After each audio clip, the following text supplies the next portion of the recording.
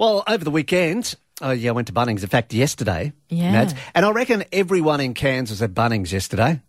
Do you think I that? don't. Yeah, well, it seemed like it. I couldn't. Another parking issue I had. You know, earlier on I had a parking issue in the city, and couldn't get a park. I had to drive around. But I haven't seen it like that. People were parking out on the road. Were you driving with a semi-trailer in your car all weekend, were you?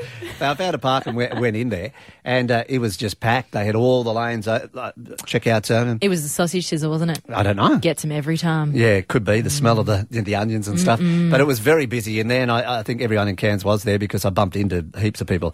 It took me it was a 10-minute job in and out of Bunnings, but it took me an hour. Because you were chatting too much. Chatting away. This is why you've got a job in radio. You chat too much. Anyway, Christine was with me. We went to Bunnings, and a lot of people asked, we're doing this, we're doing that, we're getting some plants.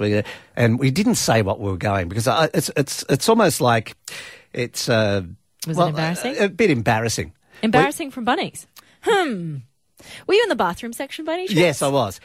We're after a new toilet seat. Oh, yeah, that's embarrassing. You can't tell your mates that. No, so people... It's worn out, guys. We need a new one. Well, it's not... well, it's not... I don't know. You're in Bunnings. It's nothing cool, is it, when people go, I'm looking for a new hammer drill. Yeah. That's why I'm here at Bunnings. No. It hasn't got the same ring to I'm here to look for a new toilet seat.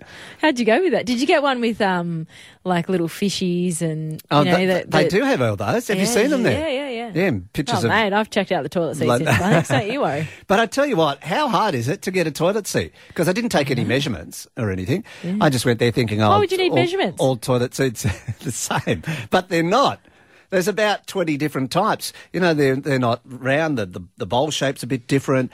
Some of them are a bit wider. Then there's the holes that it sits on. They're all different. You thought you were embarrassed on the weekend. Now you're describing toilet seats on the radio. And there's even adjustable ones where the holes go through. And I thought, this is all too hard. The lady next to me, she even had photos of a toilet seat on the phone. She was trying to get the right one, and she ended up giving home. She gave up. Did you get one? No, I didn't. Because moral of the story. No, there's different measurements, like the length and the width, and I thought, I could be about 50 mils out here.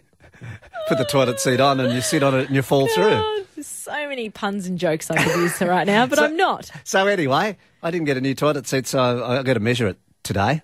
And measure the toilet seat. I'll get the tape measure out of the shed and back another visit to Bunnings and hopefully get the right toilet seat. Have you ever had any shopping shame, like something you've been... Oh, shopping shame. I get it all the time.